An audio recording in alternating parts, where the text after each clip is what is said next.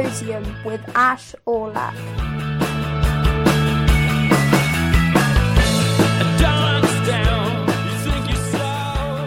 Podcast with kids from the Symposium. Really happy to be joined by Lawrence and Arjun. As it's the international break, we've got something different today. We're gonna, instead of be talking about, reviewing games and stuff, we're gonna have a couple of broader discussions on pods about the game. And this pod today will be concerned with generally media around football. Always quite a hot topic, quite a hotly contested topic. It's subject to a lot of media headlines around large sums of money.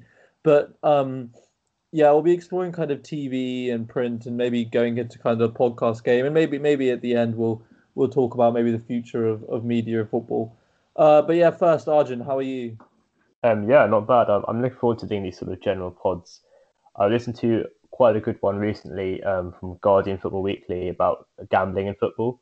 I thought that was particularly interesting, and I find myself, when I listen to podcasts, more drawn to sort of general conversations about aspects of football rather than mere sort of analysis of games, which I can find a bit sort of, I wouldn't say patronizing, but also just sort of simplistic and perhaps like conversations for the sake of there being conversations. Thank you for criticizing most of our content. Lawrence, how are you? I'm great. I really love how we're just going to pretend that the international break doesn't exist and no football is played. We'll just talk about other stuff. Listen, if no football that's worth watching is played, let's say that. Oh shit! Okay, right. Yeah, I think it's good to have a chat about this because it's always something that's reasonably contested, and it's worth touching on it in a way that we actually did earlier on in the year before the season started. Again, we had broader discussions, and I thought that was quite enjoyable. So it's quite nice to bring it back. And in the future, it is an idea of mine to maybe do some history-based football pods and stuff, which I think we'll all be into. Echoing our inner Jonathan Wilson is always a good thing to do. But yeah, let's first discuss TV. Arjun, take us through some of your views then on some of highlights, how highlights are, at least in England, and punditry on TV these days, because it's changed a lot.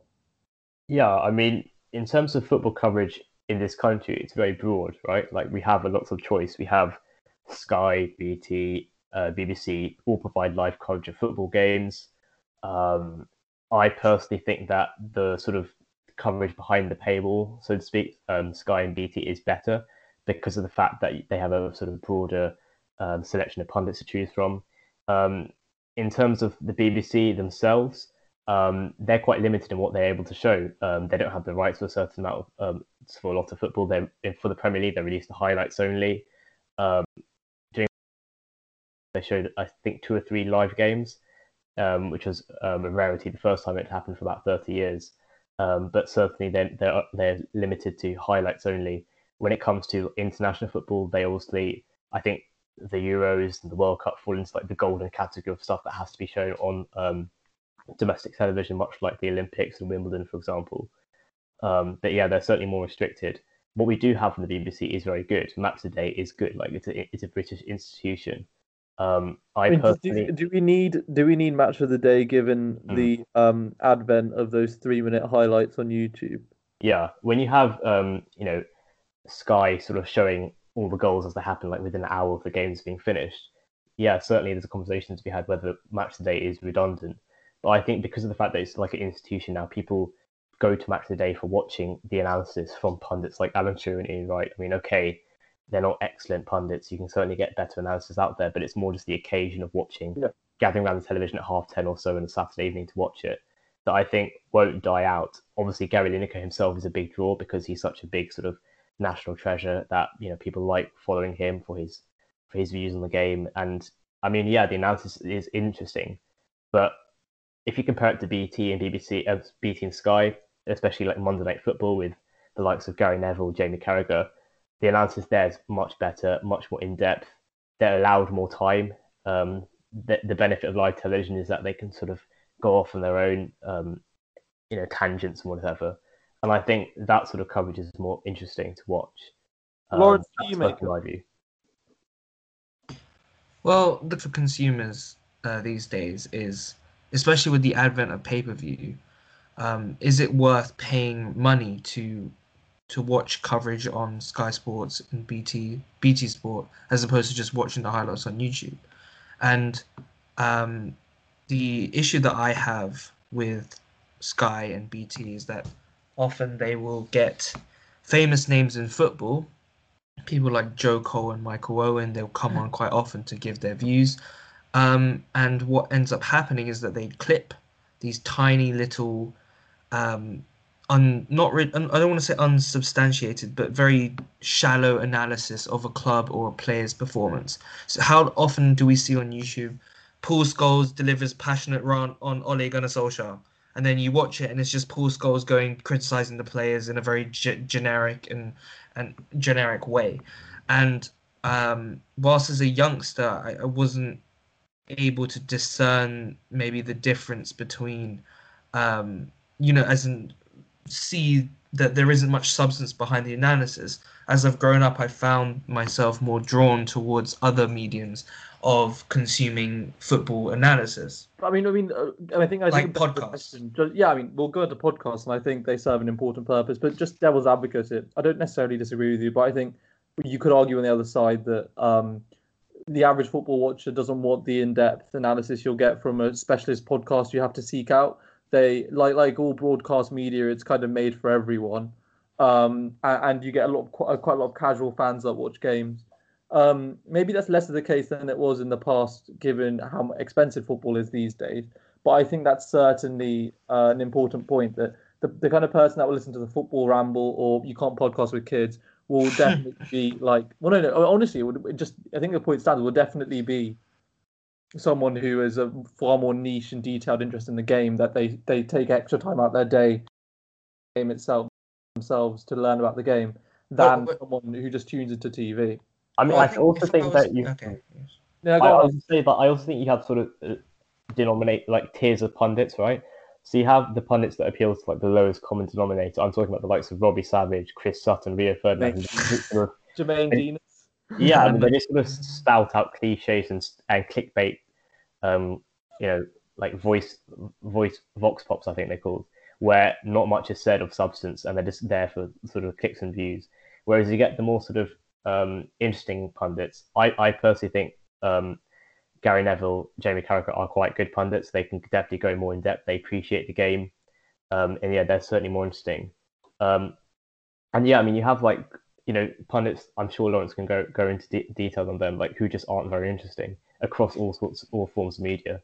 Yeah, to expand on what I was saying, I think this advent of, I was saying before, Lawrence, of professional, like recently retired footballers going into TV broadcasting is quite a new phenomenon, because in my opinion, the success of Gary Neville, Jamie Carragher, Monday Night Football, which started 2013, 2014, has led to most broadcasters, I think, now thinking, let's not get your Mark Lawrensons. Let's get names that, hypothetically should be able to understand the game and should be able to you give an insight into dressing rooms, club culture, etc.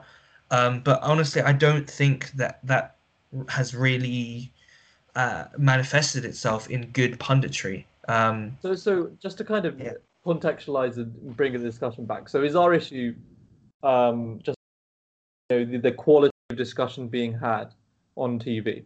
As are you saying that the quality of analysis and the quality of discussion that's being had is just poor? Because obviously that's a very different point to the one we were making 5 minutes ago about access and the point of TV and match of the day. And I just don't want to conflate the two things. So I think it's important to I think you're right actually, Lawrence, about the quality of analysis we're getting on TV, and I think it's disappointing, especially when you actually look back at people like Alan Hansen in the early 2000s and 90s, actually offering quite a lot of decent analysis on ordinary terrestrial TV, and for all their faults, Alan Smith and Richard Keys, etc. on Sky used to offer perhaps more interesting. Before obviously their rightful dismissal, a lot of interesting analysis, at least from what I remember. Why do you think decline, if such a thing exists, Arjun? I think there's sort of a desire to put good TV ahead of good analysis. So if you watch, say, any sort of Sunday game on Super Sunday, and you have the likes of Graham Souness, Roy Keane, Micah Richards going tete-a-tete, clashing about something or another, usually about like Pogba and Ndombele or something like that. That does make for quite interesting TV from like just a neutral sort of standpoint. That if they're arguing, and Roy Keane is good television because he's such an interesting sort of not charismatic, but just sort of ice cold figure, that it makes interesting television, right? Watching him sort of melt down or get annoyed at someone else, that's interesting. But is it good analysis? Most of the time, no. It's just sort of arguments for the sake of there being arguments. I remember a few weeks ago, at the point of recording, so when Man United lost 6-1 against Spurs, Patrice Evans sort of had a meltdown, right? And it just went on for about 20 minutes too long, and it just wasn't. It was entertaining, it was riveting, but it just wasn't very good analysis. He was just sort of moaning about the state of his club. Yeah. And I think the Sky producers just sort of let it happen because they wanted to see how far he would take it. But like that wasn't good television. I mean, whereas if you're tuning into Monday Night Football, right, and you're watching Jamie Carragher, Gary Neville breaking down that's what I was going to say. Aspects of the game with they've had Mauricio Pochettino on there recently. They have Roberto Martinez. They have interesting coaches, tacticians, retired players who can offer a sort of cut above in terms of tactical insight. That's more interesting, and I think that sort of aspect of football coverage is good. Match of the day. I wouldn't say Shearer and Ian Wright and the other staples of Match of the Day are as good as Hansen and Lawrenson. Maybe that's sort of tinted by nostalgia, but also I feel like Shearer has improved in recent years. I don't think he's as bad as I used to sort of rip into for being. Yes. I mean, Lawrence, how do we reconcile these two different things? So on the one side, we've got you can say on Sky, etc., or BBC, even they've got classic punching out for good TV, but then at the same time, we've got Monday Night Football, which is a bastion of good kind of tactical analysis. How are those two things happening at the same time? Yeah, well, it's interesting that we've made this distinction. I think there are, obviously, in football coverage, there are many sort of different parts of it, right? You have your commentators, your co-commentators, giving you live coverage of the match.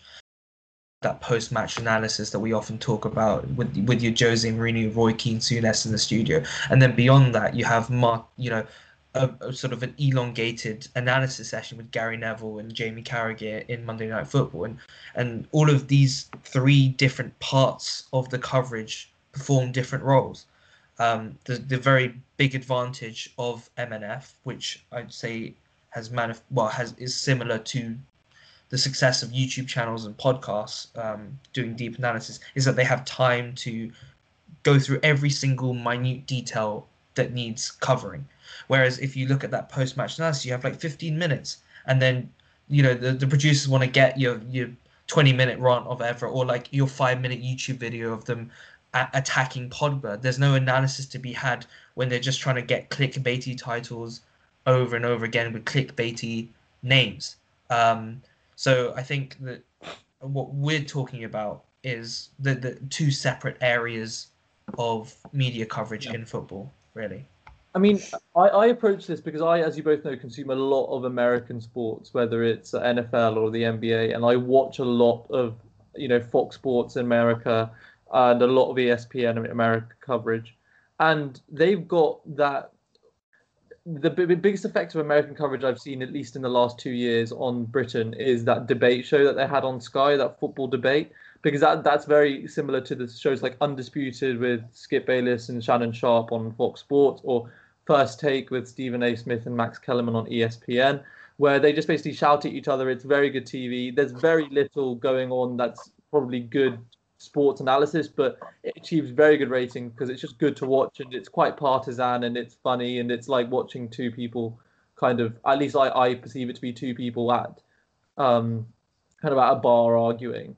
All of those hosts individually have their own podcasts, interestingly enough, which offer actually good sports analysis. Like Stephen A. Smith and Max Kellerman both have podcasts where they offer genuine, deeper discussion points and have callers in, which is an interesting point that we'll get on later. Lawrence touched on about podcasts perhaps offering something different.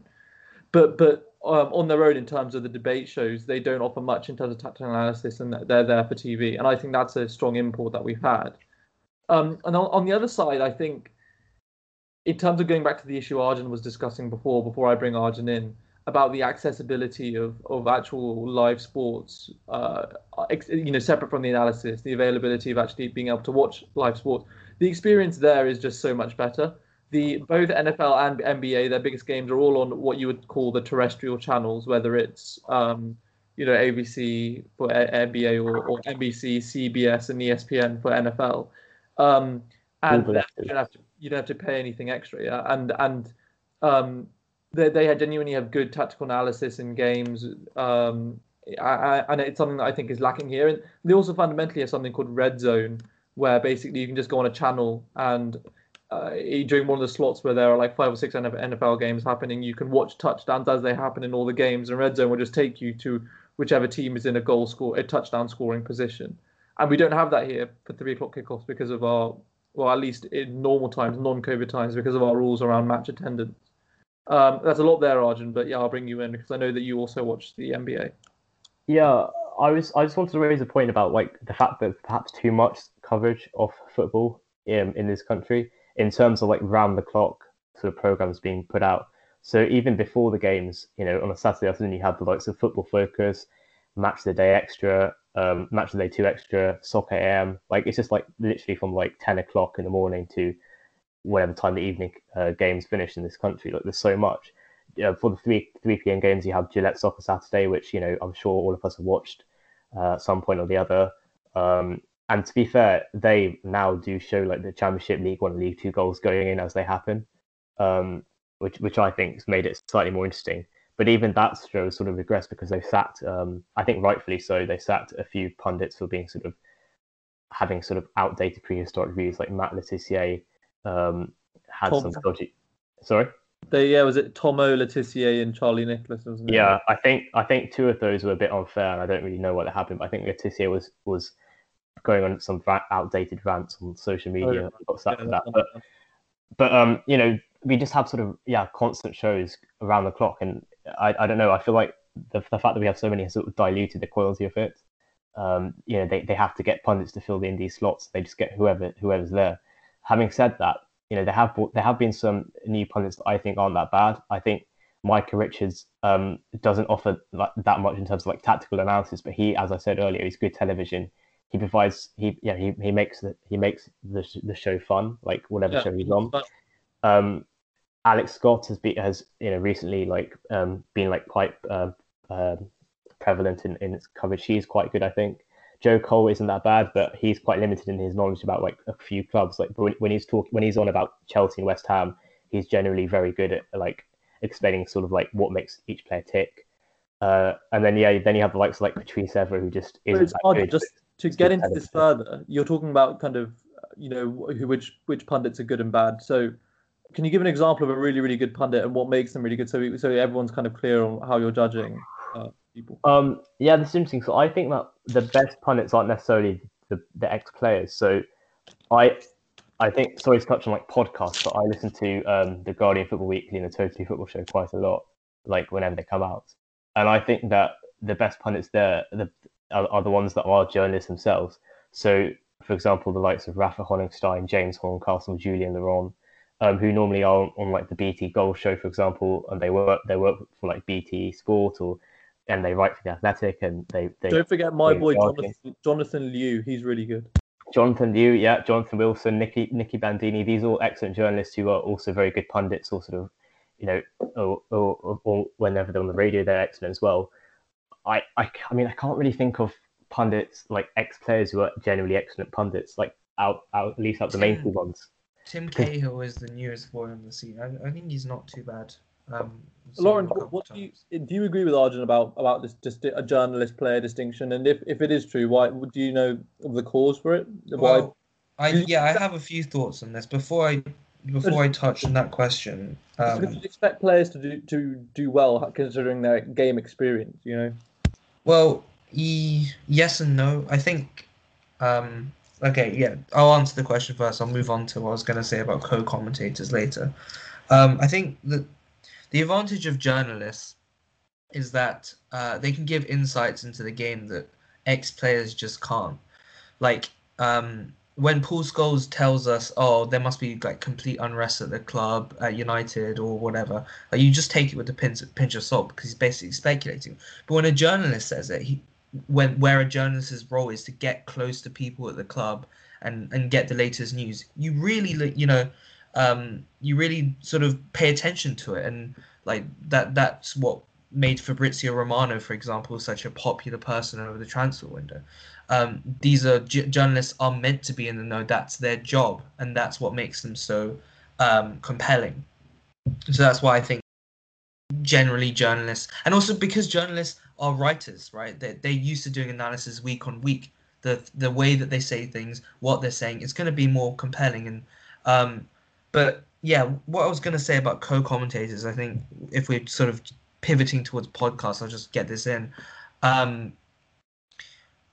People, BT Sport loves doing this. They love having like a recognized commentator, and then they have a co-commentator who's an ex-player. Like they do that with Jermaine Genius, they do it with McManaman. And I think me and Arjun smiling right now, we hate those commentators because they speak in nothing but cliches. And I think we as an audience, as I mentioned earlier, we have to pay money. Well, we should be paying money to be watching BT Sport and Sky Sports. We should be demanding more than just Owen Hargreaves going, yeah, no, this guy's controlling the pitch. Oh, he's just taking the game by the scruff of his neck. I mean, it's just ridiculous, honestly. And I think and because you can avoid the post-match analysis, right? But you can't really avoid the commentating unless you actively kind of turn it off. We need to expect more from our footballing presenters. Can I offer just devil's advocate before you continue? Yeah. Before you continue. So on the other side, you could say, well, they can give insights about the way the game's played, individual like tackles, if that's a penalty or not, the mentality of players, dressing room dynamics that journalists simply can't. They're there. The rationale for them being there is basically, I think, as an ex-player, is that basically they've had the experience of being where the players are now, and so can offer insights into mental and physical side of the game that journalists and others who haven't played the game simply can't. I think that's the rationale for them being on both on commentary and in punditry. What do you make of that kind of argument? Because that is the reason why they're in commentary, and I think Gary Neville and Jamie Carragher do a reasonably good job of it. To be fair to them. Yeah, as I was saying, Gary Neville and Jamie Carragher are the OGs, if you want to put it that way. They are the model for which other TV stations hire ex-players. They think they can offer the same insights as they can. But I really challenge that notion that journalists know nothing about the dressing room, know nothing about the mental and physical side of the game. These are people who have breathed football their entire life. It's not like they just don't understand the game. They're the people writing in the newspapers about it. And I think that just because you played in the game for 15, 20 years doesn't mean you have an accurate insight into what players are like today, or like dressing room atmospheres. And I don't think that. I think it's really a fallacy to say that it's like a domain which only players can dominate. As you quite rightly said, Gary Neville, Jamie Carragher, great pundits, but not everyone is a Jamie Carragher or Gary Neville. We get your Jermaine Geniuses, if I'm going to pick on him. Yeah, I mean, before being Arjun in, we can say that although I agree with you to some extent, I do think though, someone like Thierry Henry, let's say he's punditing a big game, like he can give you indications on, mentality and way to approach a big game, having played in them.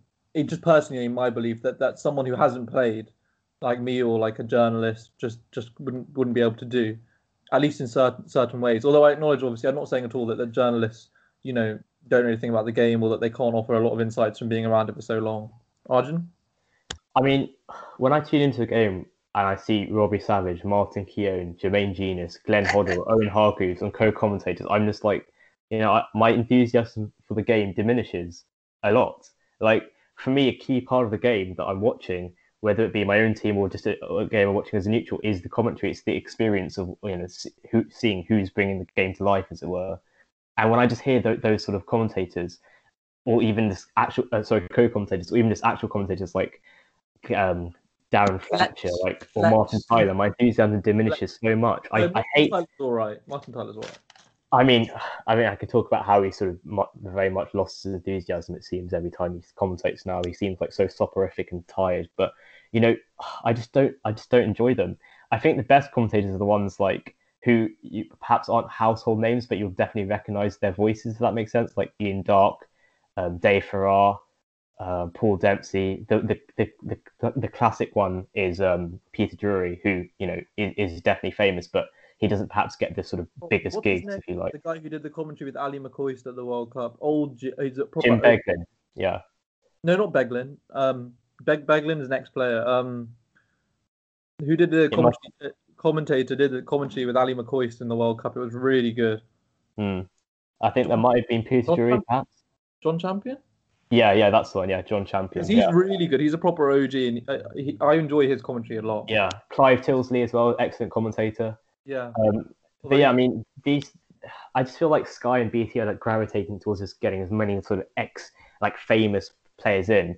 Whereas in fact, I watch, if you just watch any random game that BT is showing from like the Bundesliga or Ligue 1, you probably recognise their voices, but you may not know their names. And I find, in a weird way, those are the more like those are the better commentators and co-commentators.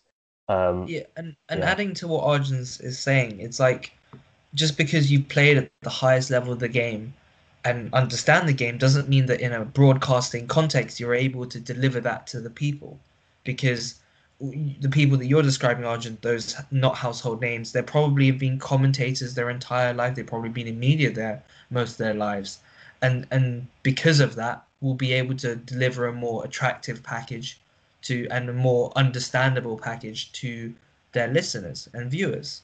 I don't think, with the greatest of respect, that Joe Cole is the most articulate of the fellas in football media, and just because he understands and he's played in Champions League finals does not make him a fantastic pundit. Yeah, I mean that's the same thing with like coaches as well. Just because you're a world class player, you're not necessarily going to be a world class manager, and vice versa. But yeah, I mean, also I just wanted to touch on like coverage of like leagues in English football. So like the actual leagues that we're able to watch. So obviously we have the Premier League 24/7 whenever it's on. We have good coverage of the Championship. I'd say not enough coverage of League One and League Two as should be the case. I think they're restricted to watching on iFollow, as I know that Callum Brody, who's been on this pod a few times before, has touched on. He used to pay like £10 a week to watch his team play week in, week out. But in terms of the coverage we're used to, Sky used to have La Liga. Now it's sort of been relegated to its own channel that less people watch because of the fact they have to pay a separate price for it. Serie A used to be on BT Sport. It's actually now, which I think is really cool, it's actually just on an app, the Live Score app. You can watch any game on it now for free, which I think is really cool. But again, the fact that it's not on an actual TV channel, even if it would be behind a paywall like BT, might slightly restrict the viewers for it. And yeah, BT has the Bundesliga, Ligue 1, which is good, which is great. It's there to be watched if you have that. But I think like if you compare it to say the US, they can literally watch any game they want. Like even if it's say the 3 p.m. kickoffs in here, they have the choice to watch whatever game they want at all, whether it's from England, whether it's from Germany, France, Spain, Italy, etc. That was my point about Red Zone. But then the issue again is, stand up the lower leagues, and then you have the assertion from the FA that everyone will stay at home if you have a 3 p.m. Red Zone, which I don't know if that's the case or not. A 3 p.m. Premier League Red Zone. I mean, everyone's staying at home right now, aren't they? So no, but in normal times. Yeah, of course. Games, right? Of course. So the allegation from the FA, the reason why we don't have a Red Zone, the reason why you can't broadcast 3 p.m. games in the UK is that it stops people from going to games and watching their local club. I mean, I don't know if that's the case. I haven't seen any data on it. But which to be clear is BS, right? Because as Callum has articulated so well, it's just the experience on match day is completely different to the experience at home, as it should be. I don't really buy that argument at all. Lawrence, I'll bring you in now to talk about, if you want, the kind of newer forms of consumption, just because we've kind of slated a lot of the traditional media. And I know that you're a big podcast fan, independent of this one. So, yeah, what are your thoughts on those? Well, me and Arjun have discussed our mutual love of podcasts, and as I said, as I've gotten older, they have become more attractive to me as a way of consuming football. We'll get onto YouTube, which is an entirely different beast, but podcasts themselves, for me, provide an avenue. Firstly, because I think that as Arjun has outlined so well, the panelists on them are just much more articulate and much more in the know than post-match analysis jockeys. And I think that people, for example, my favorite podcast right now is the Ramble. They deliver fantastic analysis. They have games on there that are really exciting to play. I love trivia. I love football trivia, and just like every episode, there's a daily episode which is about an hour long, and it's a perfect way of basically summarizing the week of football, and is much more enjoyable than watching Paul Scholes chat shit for like 20 minutes. But you acknowledge, though, as I said before, that that's good for you as a kind of hardcore fan into the deep technical detail of the game, and it wouldn't really be suitable. And obviously, the audience isn't the same for TV, so they're not trying to do the same thing. So it's not fair to make the comparison. But I think when you're talking about accessibility, I don't think there's any real barriers. It's not like these people are like upper class people. You can't just not. It's very easy to consume their content. Their analysis is easy to follow. They're not speaking in a different language. They're not speaking in riddled terms. They're just delivering football how they see it. And I think the problem is not necessarily that you have to be a hardcore fan to be able to consume it. It's the fact that there's not the same awareness or availability. Podcasts aren't fashionable as TV, as Sky Sports. So I would encourage anybody listening to this now, or any football fan in general, to consume as many podcasts as possible. If you're gonna just ignore the 15 minutes after the game, why don't you just listen to Football Ramble, Guardian Football Weekly, or the Sunday Sub, really? Yeah, I mean, for me, so I listen to two main ones. So the Guardian Football Weekly, which is like the OG granddaddy of football podcasts. So it started in 2006, I think, for the World Cup. They were literally recording like a closet in one of the offices there, and it like hosted by James Richardson. It sort of just grew from there. It's going like 15 years later. I think I've literally listened to like pretty much every show they put out since I think 2012, and I even used to, when I was younger, I tried to like listen to all the back podcasts as well before I started listening, but I stopped that. But they're really good. The Totally Football Show is excellent as well. That's 3 years old. That's now hosted by James Richardson, and like as I said, look, for all the sort of journalists that I mentioned before, like James Horncastle, Michael Cox, Jonathan Wilson, Rafa Honigstein, etc. They all sort of appear on both these podcasts. I'd also suggest listening to Zonal Marking, which is hosted by Michael Cox from The Athletic. That's like perhaps a more highbrow sort of podcast series each week about like tactical analysis, and it's much more in depth.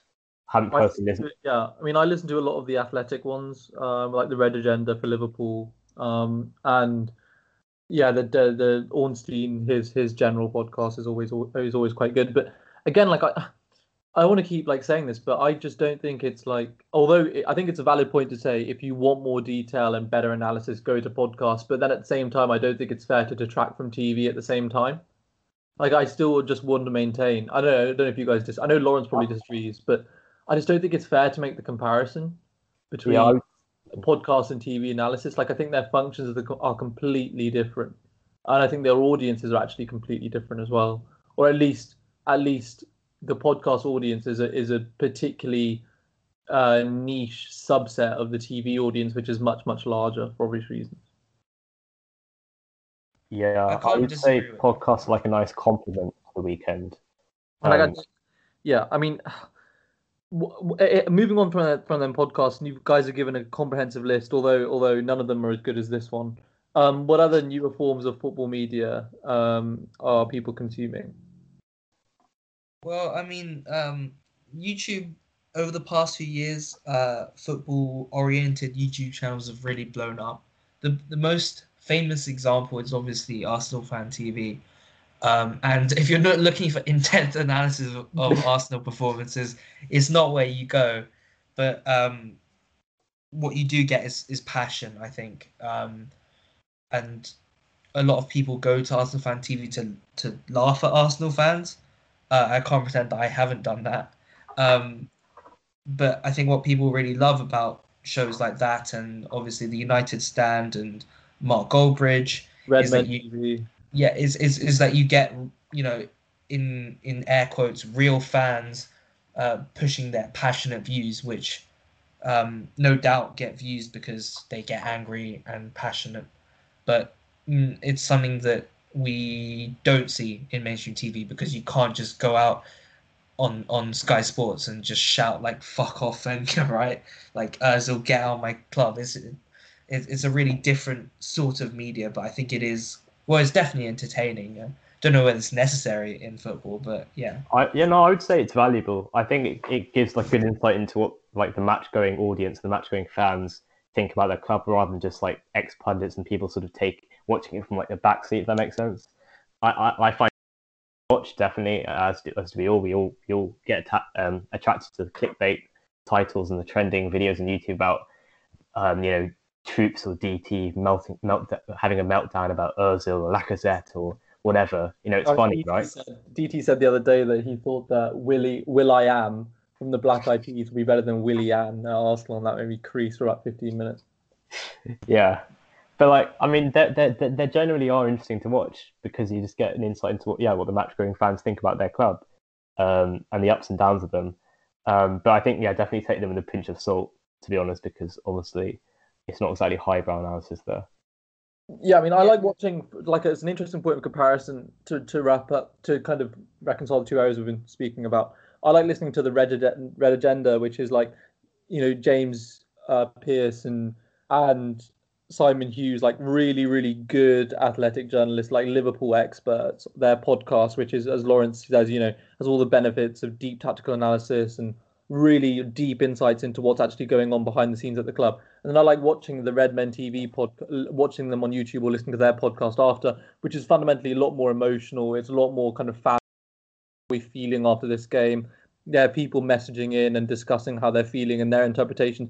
They don't know much more than you or I do about what's happening inside the club, but it's always nice to then, especially after big win or even a shocking loss. Like, I actually listened to a lot of their stuff after we lost 7-2 to Villa, about how people were reacting and how other fans are reacting, because you're a community of fans, right? And that serves a different purpose to the Red Agenda, which is a lot more journalistic and professional, obviously. Yeah, Lawrence. Yeah, so what you get with these YouTube channels is passion, as I said. What you get from longer form podcasts, like, as you said, Red Men TV, is that nuance, that in-depth analysis. And the real crux of our criticisms today has been that what you get from Ashley Cole is neither. No, he's good. I like Ashley Cole. He's quite a good. Okay, good. But okay, fine. Owen Hargreaves then. Like, you don't get any of the two things that you're looking for in your football coverage, really. Correct me if I'm wrong. I mean, Yeah, you're literally getting like, you might as well be talking to your dad about, like, down after a few points, like, about what he thinks about the game. Like, you get the same sort of analysis there. I just don't think it's that good. I mean, I think our final section of the pod should just be then on I think radio is the one other main medium that we haven't spoken about, and I think I really, really enjoy 606. I always listen to it on it's part of my routine on like a Saturday evening before I have dinner. If I'm at home with my parents, I just listen to 606 and then I go and have dinner. Or if I'm at uni, the same. 606, if you guys don't know, is the like 5 live phone in after the 3 o'clock kickoffs on a Saturday, and they have a Sunday edition as well. And often it's like quite good chat, like fans phone in. It's often actually quite a good mix between the two mediums you just spoke about, so the YouTube and the long form podcast, because you have fans phoning in and giving you the kind of YouTube fun, passionate analysis, and then you have like Chris Sutton, who I think is actually quite good, and sometimes Ian Wright, who offers some other insights. I don't know. I know Arjun doesn't particularly like Chris Sutton, but I actually think he is quite good at trolling people, and he can offer some quite good analysis. I think when everyone was slating Klopp for not winning a trophy about 2 years ago, I think he was one of the only pundits on BBC I saw that were like recognizing the long trends that Liverpool were going on after losing the Champions League final. So I respected him for that. from a partisan point of view. But yeah, no, I enjoy radio shows like that. I enjoy radio commentary actually quite a lot. Sometimes a lot more than TV commentary. Similarly, also with with cricket actually. On another note, like I enjoy TMS a lot more than Sky. But yeah, I mean that's kind of my views on radio. Arjun, I wonder where you stand on that. Yeah, so up till I think 2017, I didn't have Sky Sports. So for a lot of games, I used to, well, for Chelsea games, I used to obviously find other ways of watching them. But for other games, I used to purely listen to the radio, and that was my main form of following the game. And I generally enjoyed it because it's obviously much more descriptive, it's more colourful, more in-depth description of what's happening. And yeah, it's very enjoyable. I used to listen to 606 a lot as well. That used to be part of my routine. I don't anymore because, well, I don't know why. I wouldn't say grew out of it because that would be a bit offensive to you if you still listen to it. But I just found other ways of sort of gauging the post-match reaction. That often used to be just like reading like message boards instead, or perhaps listening to podcasts where you get more perhaps in-depth analysis. But yeah, that definitely serves a purpose. I think 606. It's interesting to see like often like the calls in for fans who've just been to the game themselves and they're calling in, from the drive home. Also, their lower league coverage is often brilliant. Actually, on 606. They make a concerted effort to talk to League Two, League One fans, and I think that's really admirable. Because they obviously have large swathes on the Premier League, and you have a load of Liverpool, Manchester United fans phoning in, but they have substantial. They make a genuine from genuine fans that have just been to a lower league match and get their reactions, which I think is really cool. Lawrence, your thoughts on radio coverage and maybe how it's changing?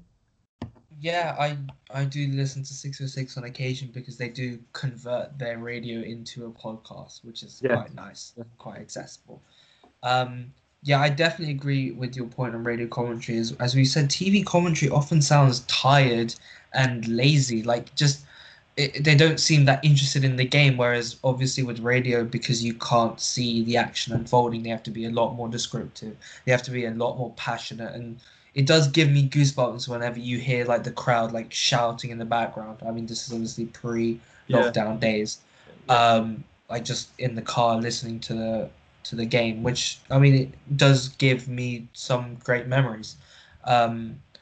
Yeah, there's a lot to criticize about the current state of play at TV, especially when you consider the fact that presentation, if you only consider the presentation, it's gotten a lot better, right? You get a lot of stats, you get a lot of like fan interactions during the game, which could be quite interesting, but it's just a shame that aside of all the pretty graphics and things, the commentary seems to be losing in content.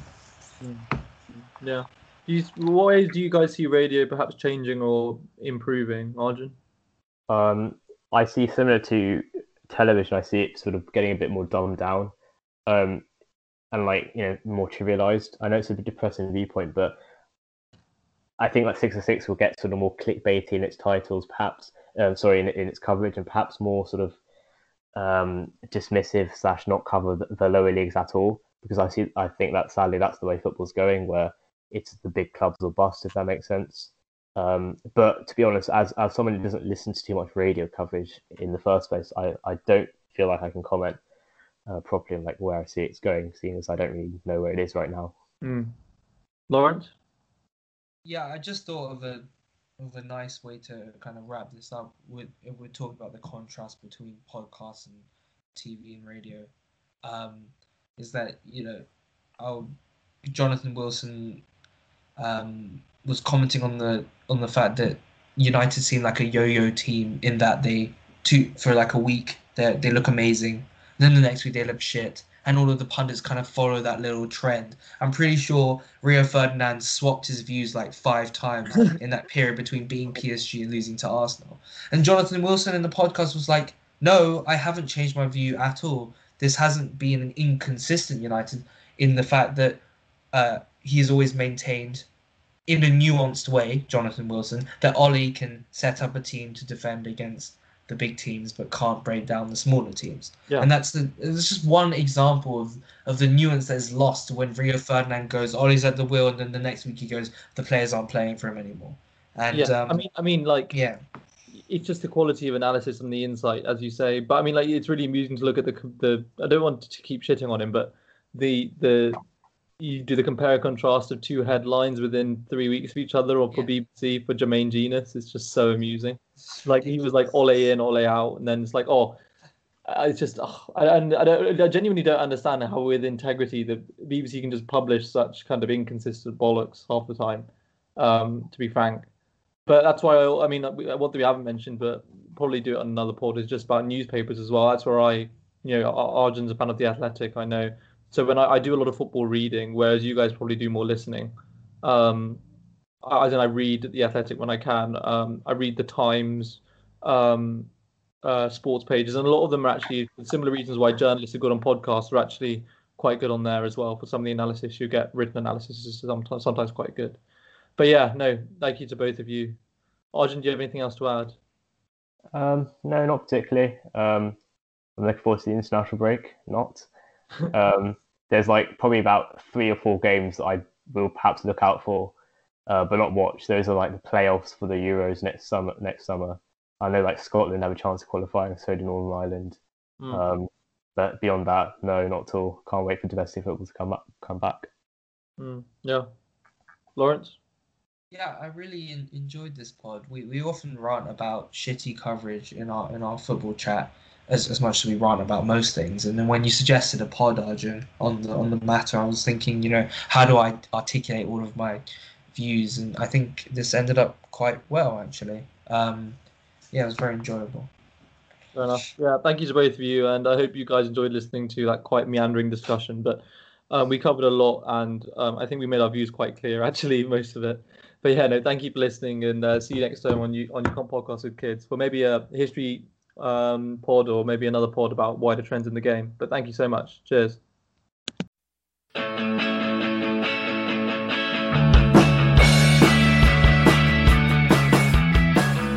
The Symposium with Ash Orlak.